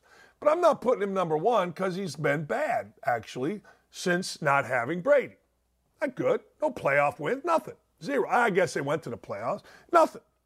Number 3, you can get mad at me all you'd like, but Urban Meyer won national championships at not one, but 2 different schools. Urban Meyer, when he went to Bowling Green, he changed the entire place. Like they are still, they are still basking in the glow of Urban Meyer being there because of the football building and upgrading the place. Then he goes to Utah, and guess what? He goes undefeated at Utah. Now, I want to say that again. The man goes undefeated. Undefeated at Utah. Oh, he's your friend. Well, you're right. He is my friend. He's absolutely my friend. I talked to him last night about our golf outing. And we're raising money. And it's a good time. But anyway, yeah, so he's number 3. And then, of course, he wins a national title at frickin' Florida. Then, of course, he wins a national title. Actually wins 2 national titles at Florida. And then he goes and wins a national title at where? At Ohio State. Now, you guys are mad because it's all white dudes. I don't know what to tell you. I'm just telling you my top 5 coaches. You can make out with it what you want. I may need pliers for this thing. This will get interesting. Hang on, because this is driving me bitch. I don't know what to do. I honestly don't. This is embarrassing. But I'm going to get to number 2 here in a second. Anybody got any pliers? Send them to me. Send them to me. Anyway, number 2, Mike Krzyzewski. This is where my hypocrisy goes in. This is where it's like, all right, Dan, you said Knight's the best basketball coach. But you got Coach K, number 2, and Knight, number 5. Well, I got to tell you, here's why I did this. Because Coach K is more decorated. He is. I'm sorry. Coach K is more decorated. I mean, when you look at all this stuff, I mean, I don't know, 13 Final Fours, 15 NCAA or ACC tournament championships, 13 regular season titles. I don't know. 5 national titles. Only John Wooden has more. Did K cheat? Probably. I don't know. I mean, it seems like he made things go away. What did he make go away? Well, he made an article in somewhere in Louisiana about his program and Carlos Boozer and Trajan Langdon and all these guys' families moving to Duke before the NIL and before the shoe business. And, of course, Marvin Bagley Jr., who I told you was going to be a bust, who I told you was a selfish player, who I told you, and I told the Pacers, do not take.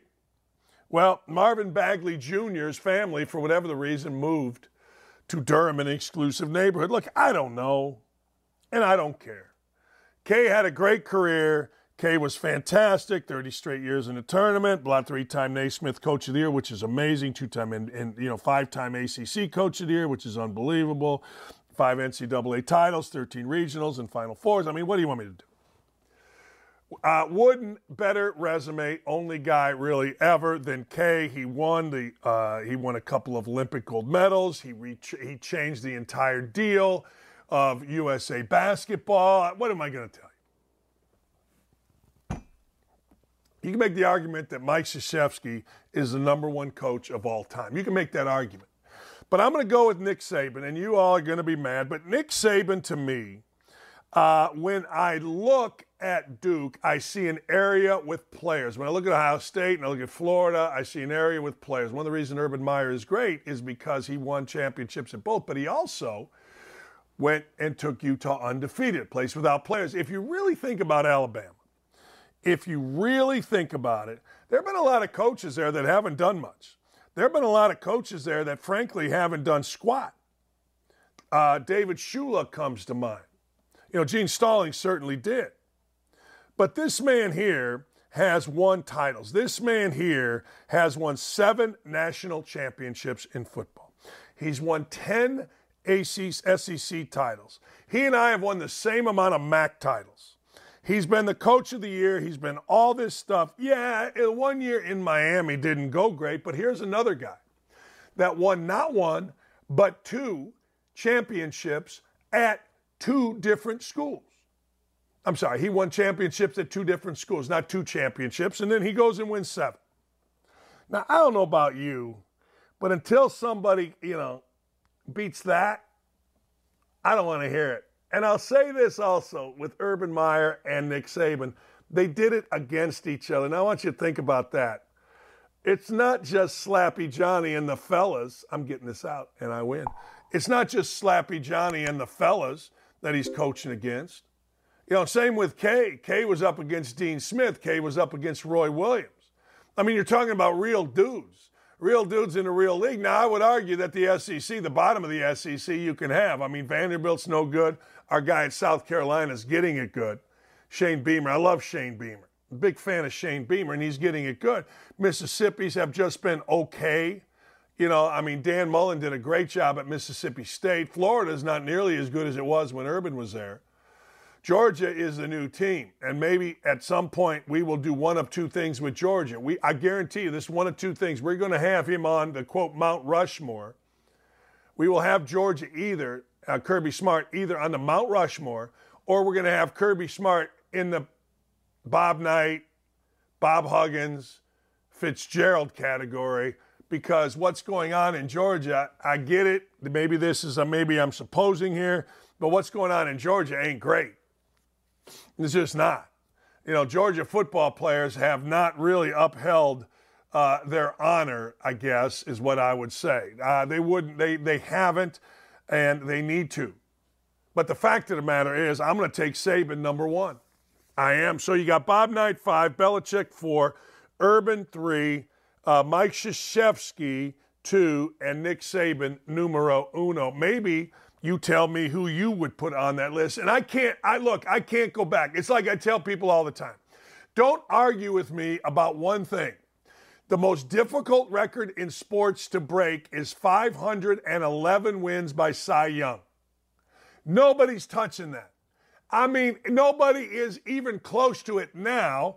And now pitchers, if they win 10 games, they win the Cy Young Award. I don't want to hear it. I don't. So, having said that, don't argue with me with this. This list is the only one that matters. But tell me your list, because I want to see it and I want to hear it. Yeah, I do. What a great day we had yesterday. All right, I got some more headlines, and I'm going to show you the wheelbarrow of cheer that our friend Sean Black won in a raffle. And by the way, some are accusing me of fixing the raffle because Sean's my friend. No, I didn't draw the numbers. Sean Black, 9999, I think were his last 4 digits that he won. The wheelbarrow of cheer, ladies, and a bunch of stuff when we come back. We'll be right back. Got to take a short break here. We are rolling with Don't At Me, and you don't want to miss it. Stay tuned.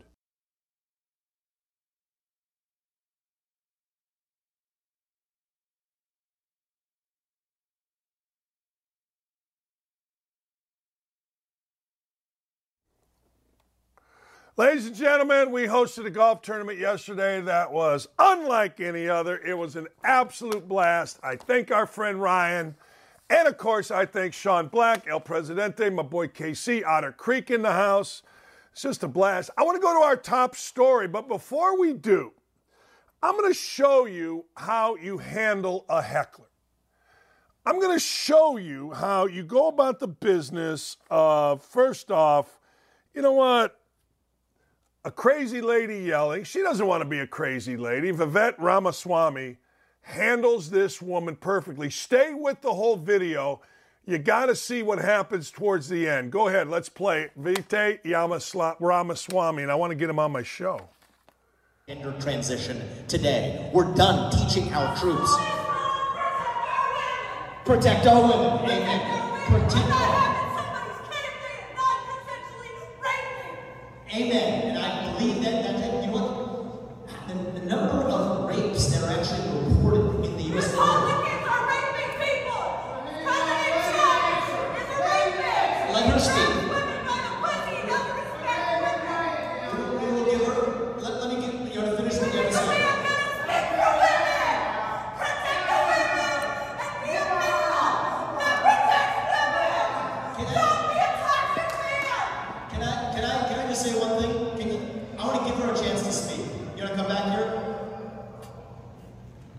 You can say something to me. It's okay.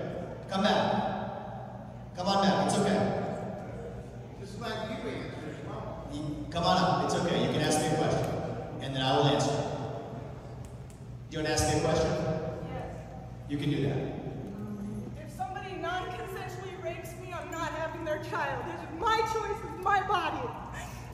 I'm already raising a kid that somebody implanted in me and doesn't take care of. The system does nothing for the single mother. There's no child support and nobody goes after them. I've been raising a child by myself for 8 years. My name is Kayla Crest. And are you a mother? I am a mother. Okay, thank you. And my kid is successful, and I don't want to be frowned upon. I don't want to be put down because I'm a single mother. My kid is healthy, happy, and successful. Thank you, Kayla. And I want to say you're doing one of the most important things as a mother raising more children in this world. Even if we have our disagreements, I want to say thank you for that. So thank you.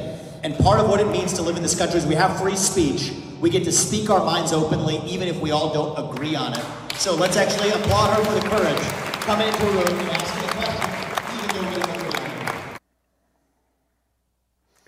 Yeah, I mean, but the question becomes, why you got to be a raving lunatic anyway? I mean, why you got to be a crazy-ass Karen anyway? I mean, and this is what I always say to people. Look, I know she got excited, but Vijay Ramaswamy handled that great. He really did. I mean, and she did as well towards the end. But it's like on Twitter, guys just rip my ass. And I'm like, well, what? And then I'm like, well, what's the problem? And then they settle down. And I'm always like, well, why don't you just say that anyway? Why don't you just do that? I mean, why has everybody got to be out of their freaking minds all the time? Nobody needs to be out of your mind. Just talk to people. It works out pretty good. No, it really does. Listen to this. Listen to this story. This amazes me. This really does. A teenage girl was accused of hate speech after protesting transgenders in YMCA locker rooms. So this little girl, a teenage girl, goes to the YMCA. It's fun to stay at the YMCA, you know what I mean? And you're supposed to hang out, right? Have a good time, go work out. 16-year-old girl banned from YMCA and kicked off her swim team for opposing a naked male in her locker room. And to make matters worse, her older sister had to go through the exact same thing with Leah Thomas. But it's not really happening. People say it's not really happening. By the way, Riley Gaines, her show starts Wednesday, her podcast here on Outkick, because you know what? Outkick is becoming the go-to. But, I mean, why is this even a conversation? Why is it? Like, why are we even discussing having men in a woman's locker room? First time, people are saying this didn't happen, but they're full of crap. It happened to my wife. She came out the other day. She was on her way to back from Syracuse. She had driven out there to take some stuff out to her son, and she's driving back. She goes, Dan, man, some big old dude with a ponytail, like wearing women's clothes, walked into the women's locker room. She goes, I don't know. I was walking out. He was walking in, and he looked so uncomfortable. I felt bad for him. But the truth of the matter is, what's he doing? Like, what are you doing? And people that say this didn't happen are full of crap. Of course it happens. It's happening all the time. I mean, it just makes you sick. It's like, just stop this crap. Hey, you want transgender and become a woman? Then do all the transgender becoming a woman stuff. But until then, nobody needs to see your PP in a woman's locker room, and you don't need to be in there. Unless, now I will give you one thing. I've gone twice in the women's restroom because when I gotta go, I gotta go. And frankly, what happens is sometimes the men's room, and I look around in a Starbucks, and I know what it is, and I go in, and I'm good. But damn, okay, I'm telling on myself, good. Megan Rapinoe's not going to like you. Good. Good, and more good. IU Health aims to award 30% of downtown hospital projects to diverse contractors. How about we hire the best contractors? But hey, look, do whatever you want. I understand the deal. I do. I totally understand it. I get it. Mark Wahlberg, Guy Fieri, Mel Gibson are all on the great Jack White's S list because, well, they associate with Trump. So again, our most, what do you call them? I don't know. What do you call them? Our most tolerant are being very intolerant. Apparently, there's a guy named Jack White. And Jack White is a musician, and Donald Trump appeared at UFC 290 this past week and walked into T-Mobile Center to an electric, and it was an electric response. The crowd went nuts when he came in with American Badass, and Trump took time to speak to Mel Gibson, Joe Rogan, Mark Wahlberg, and many others. Some guy named Jack White, he's pissed. That's a bridge too far for old Jack White. He said this: it's disgusting, people, for speaking to the former president. Anyone who normalizes or treats this disgusting, fascist, racist, conman, disgusting piece of S, Trump, with any level of respect is also disgusting in my book. That's good. That starts with you, Joe Rogan, you, Mel Gibson, you, Mark Wahlberg, you, Guy Fieri. This is a statement from me, not a discussion or a debate. All right. Hey, what are you going to do, man? I don't know. So some guy, some musician named Jack White's pissed. All right. What about Jack Black? Is Jack Black pissed? I don't know. You know, Jack White's like some 10-year-old, little cross-dresser looking like, I don't know. He's mad. He got the blue hair. He dresses up. Good for Jack White, man. Yeah. All right. He called out Guy Fieri. He called out Mark Wahlberg. He called out Mel Gibson. Yeah, tough. Good. Good for you, man. Good for you. And, of course, USA Today ran with it. Some guy named Charles Toupee. Jack White accuses Mark Wahlberg and others of normalizing Trump. It's disgusting. Well, what are you going to do, sweetie? Look, Jack White, I got to tell you something, Peaches. You'll be all right. You'll be all right. We got free speech. You should learn to love. You should learn to be inclusive. You should learn not to be so Trump-phobic. You should learn not to have a derangement syndrome. Just live and let live, baby. Love is love. Maybe Mel Gibson loves Donald Trump. Maybe Mark Wahlberg loves Donald Trump. Maybe Guy Fieri loves Donald Trump. Maybe Mel Gibson loves Donald Trump. Love is love, baby. It's not just gay love that love is love. Love is love, baby. Yeah. And Jack White dyes his hair blue, considers buying a cell phone before starting his next tour. When what happened, I was like, oh, okay, I'm done. I'm truly done. Speech is good, then be done. I don't know. Then be done. Who cares? Stacey Dash, be done. All of you, be done. I don't care. I think it's kind of funny. Do your thing. Chiefaholic has finally been arrested after he allegedly robbed a bank and laundered money. Look, I'm just telling you, man, the weird dude that you're hanging around is a weird dude if he dresses up and he goes nuts at football games and he's chiefaholic. If Chiefaholic is your buddy, you probably knew. You're probably like, hey, I got to tell you, this Chiefaholic guy that you guys think is so great, that you guys think is so cool, that you guys think is such a whatever, it ain't that. Nah, it ain't. There's a lot going on with Chiefaholic.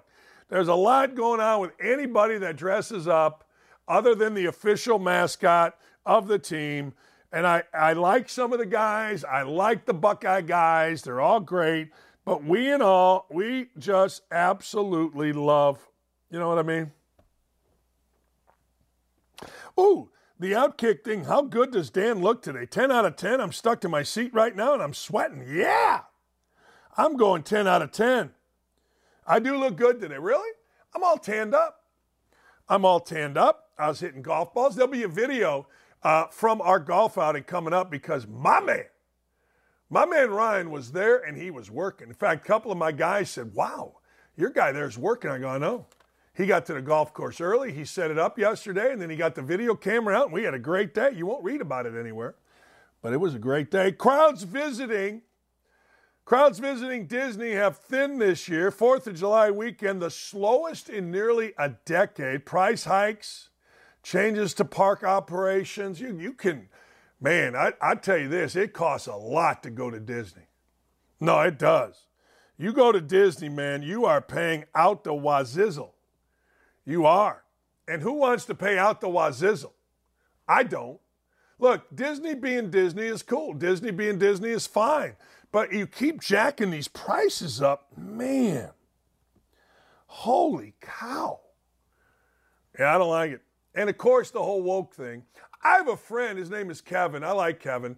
Kevin is all in on, look, you can boycott Anheuser-Busch all you want, but they got great people. He's been in the booze business for a long, long time. And I told him yesterday, I go, I like what you're doing. Hey, I like when people stand up. Everybody doesn't have to believe what I believe.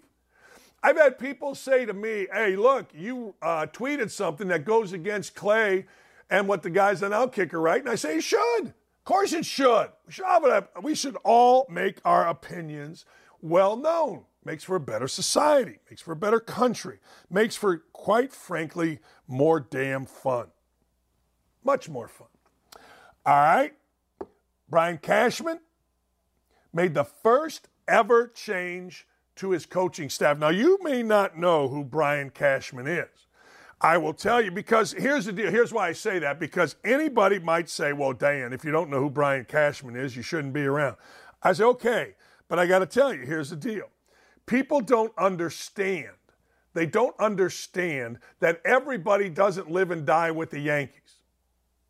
Everybody doesn't live and die with them. Everybody doesn't just say, oh, my God, the Yankees are it. So I say to you, this is who Brian Cashman is. He fired the hitting coach, Dylan Lawson. Okay. First ever mid-season change. So this guy, Dylan Lawson, I got to tell you, he got to feel like 10 pounds of bad road, like his career is over. He was fired mid-season after the Cubs Sunday 7-4 victory over the Yankees. It's the first mid-season coaching change. Now, those of you that are old as me, you remember Billy Martin, right? Old Steinbrenner used to fire Billy Martin like in the middle of the season and bring him back. It became a joke. They made Miller Lite commercials. They were great. They made fun of each other back when the country could be made fun of. How about that? All right, let me show you guys what El Presidente won yesterday. We have a raffle. It's called a wheelbarrow of cheer. And you go get raffle tickets. And in getting raffle tickets, you know, you do your thing.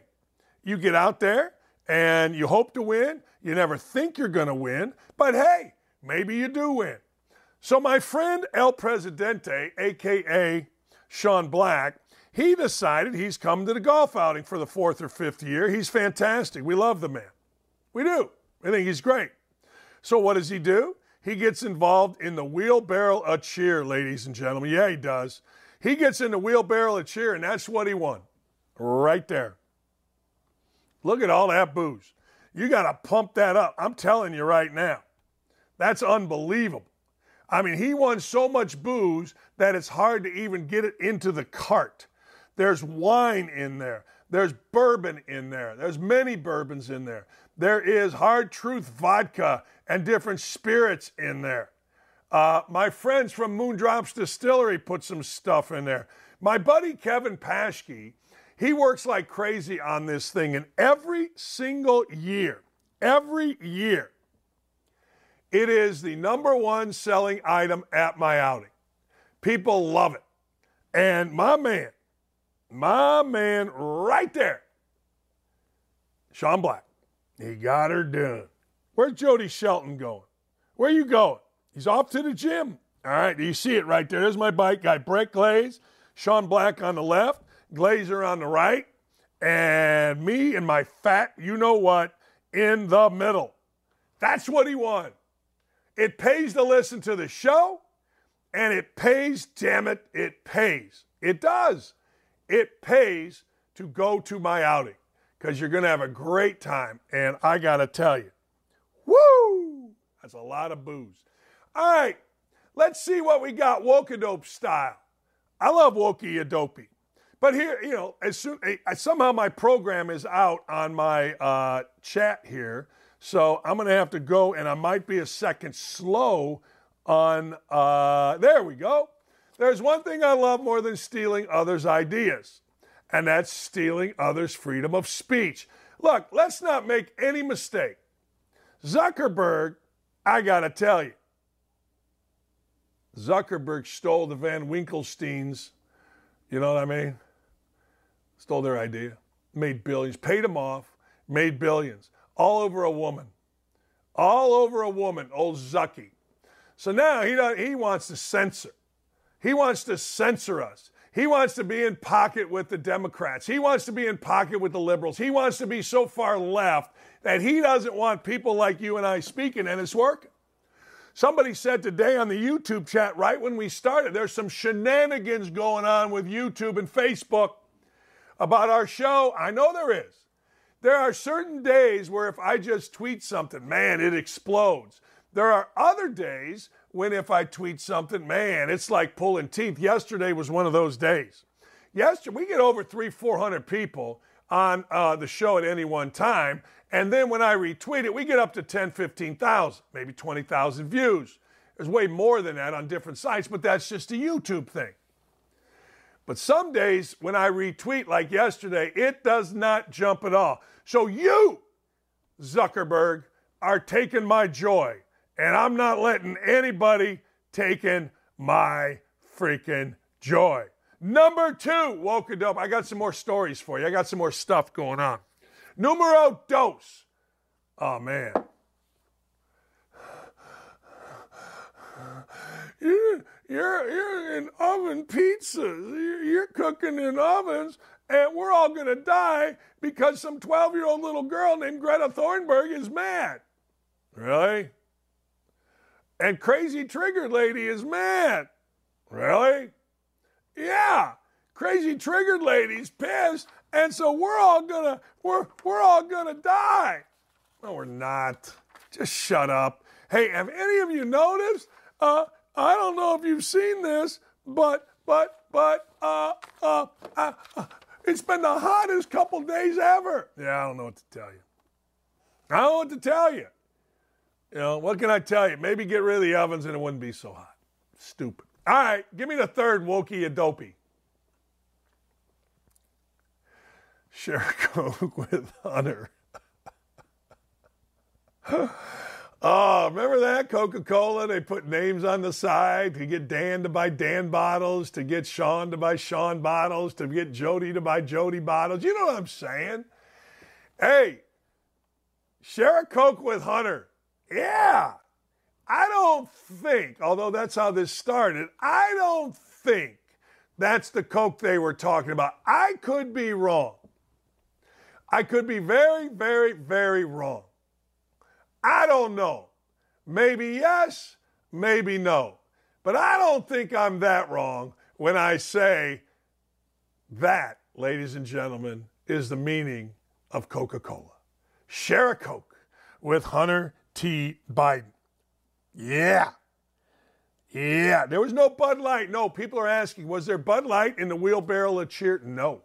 A couple of my friends drank Ultras from the bar. I think they had it at the clubhouse. But I got to tell you, there was none. And I went to a wedding Friday night. Yuengling was the beer of everyone's choice. It was Yuengling, Corona, and Coors. And I'm not mad about it. Look, I said it earlier. I'm not mad if anybody, like my friend Kevin, wants to have 100 Bud Lights. Don't bother me. I mean, I shouldn't bother you either. Why would it bother anybody? You want to have Bud Light, have Bud Light. But I'm not. You know, I'm just not. Others may. That's great. You know what I mean? Appreciate you, Van Pastor, man. The wheelbarrow was cool. And I say to all of you, give us pizza or give us death. Hey, how about this? You're not going to believe this one. The Live Tournament Championship round. The championship of the Live Tour is going to be played where? At Trump National at Doral. Yeah, that's where it should be played. You know what?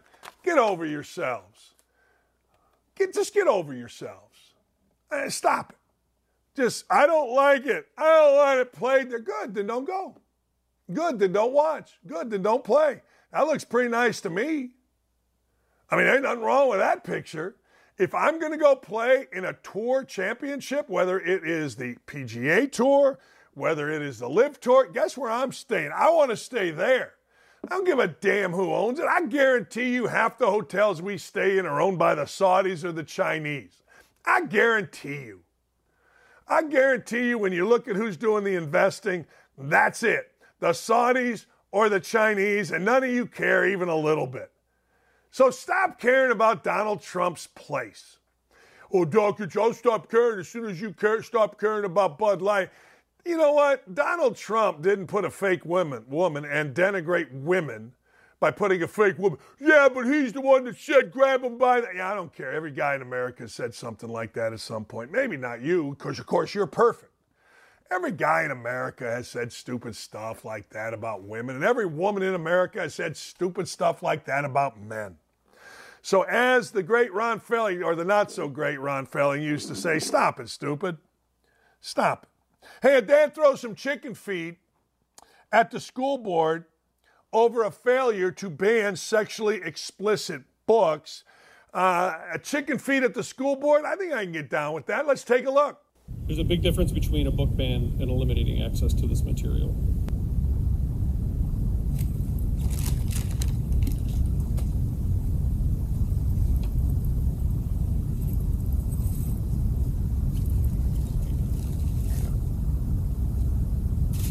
There's your chicken feed. I give you this gift as a way to demonstrate mine and many others' opinion of your lack of action. Chicken, too afraid. Matter of fact, your behavior gives chicken a bad name. Thank you. Yeah, there you go. You showed them chicken feed. He did it respectfully. He tossed it underhand. He had it in a bag. He didn't do it all Karen-like, where you just throw a big thing of chicken feed and let it spread out all over the place. I see the point he's making. That's hillbilly justice right there, and I'm not mad about it. No, I'm not mad about it at all. Democratic Governor Phil Murray in deep blue state faces chorus of boos at concert as a singer tries to hush him. I got some video for you. Hey,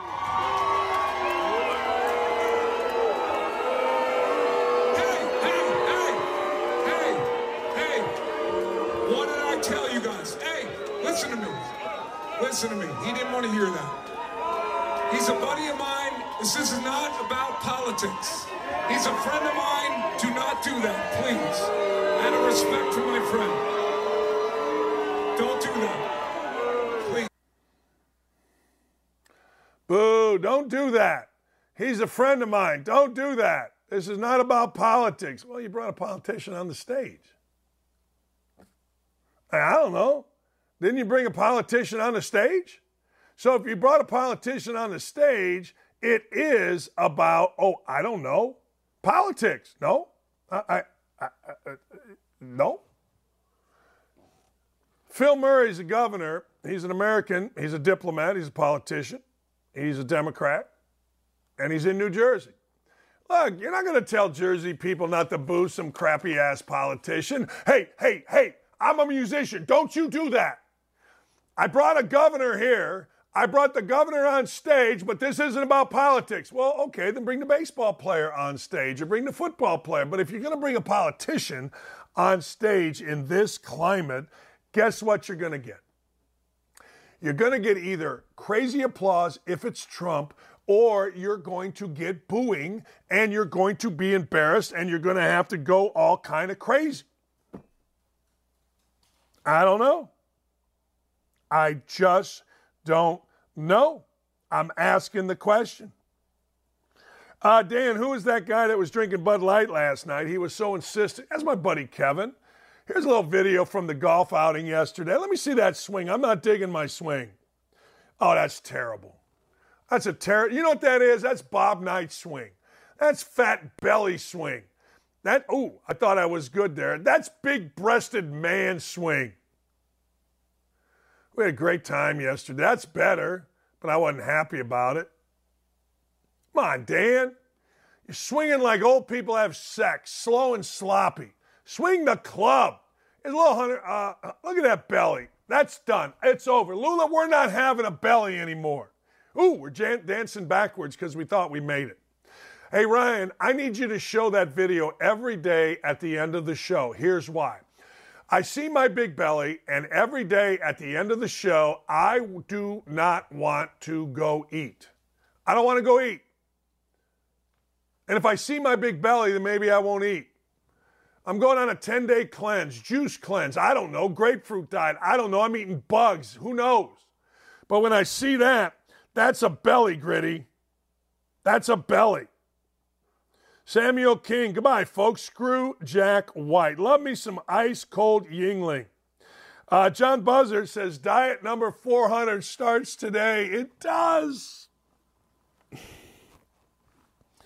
But Affinity just sent me some shots that I got to do. Not shots like this, shots in the belly. So I'm going to look it up, and it's going to help me. And I'm going to lose weight. But you got to show that at some point, every last 10 minutes after Wokadope of every show, so I can see my fat, you know what, swinging. Now I don't even ask why I don't hit the ball far as I should. I'm all bound up in the belly. Ew. Bugs and grapefruit, Ryan and Dylan and Nick. That's our new diet. John Buzzard, join me. Hey, Dan, I saw you hit one that if it had 2 more feet, it would have been perfecto. Dan, I'm down 15. Key is to get too busy at work and to forget about eating. Yeah, Stomach, King Nuts. Stomach, and more Stomach, and I ain't happy about it. Son of a biscuit maker. Hey, Dan, the camera adds 20 pounds. Well, then there must have been 6 cameras on me. Thanks, everybody. Hey, by the way, our thing is just jumping, our little online auction. Golf with Urban and I. My brother's outbidding me for the tickets for Vrabel. But that's all right. We're good with it. All right, we'll talk to you tomorrow. Thank you, Ryan. Thank you so much, Ryan, for coming out. Dylan, great stuff as always. Of course, Nick, you are just killing it. Hope you have a wonderful, wonderful day, everybody.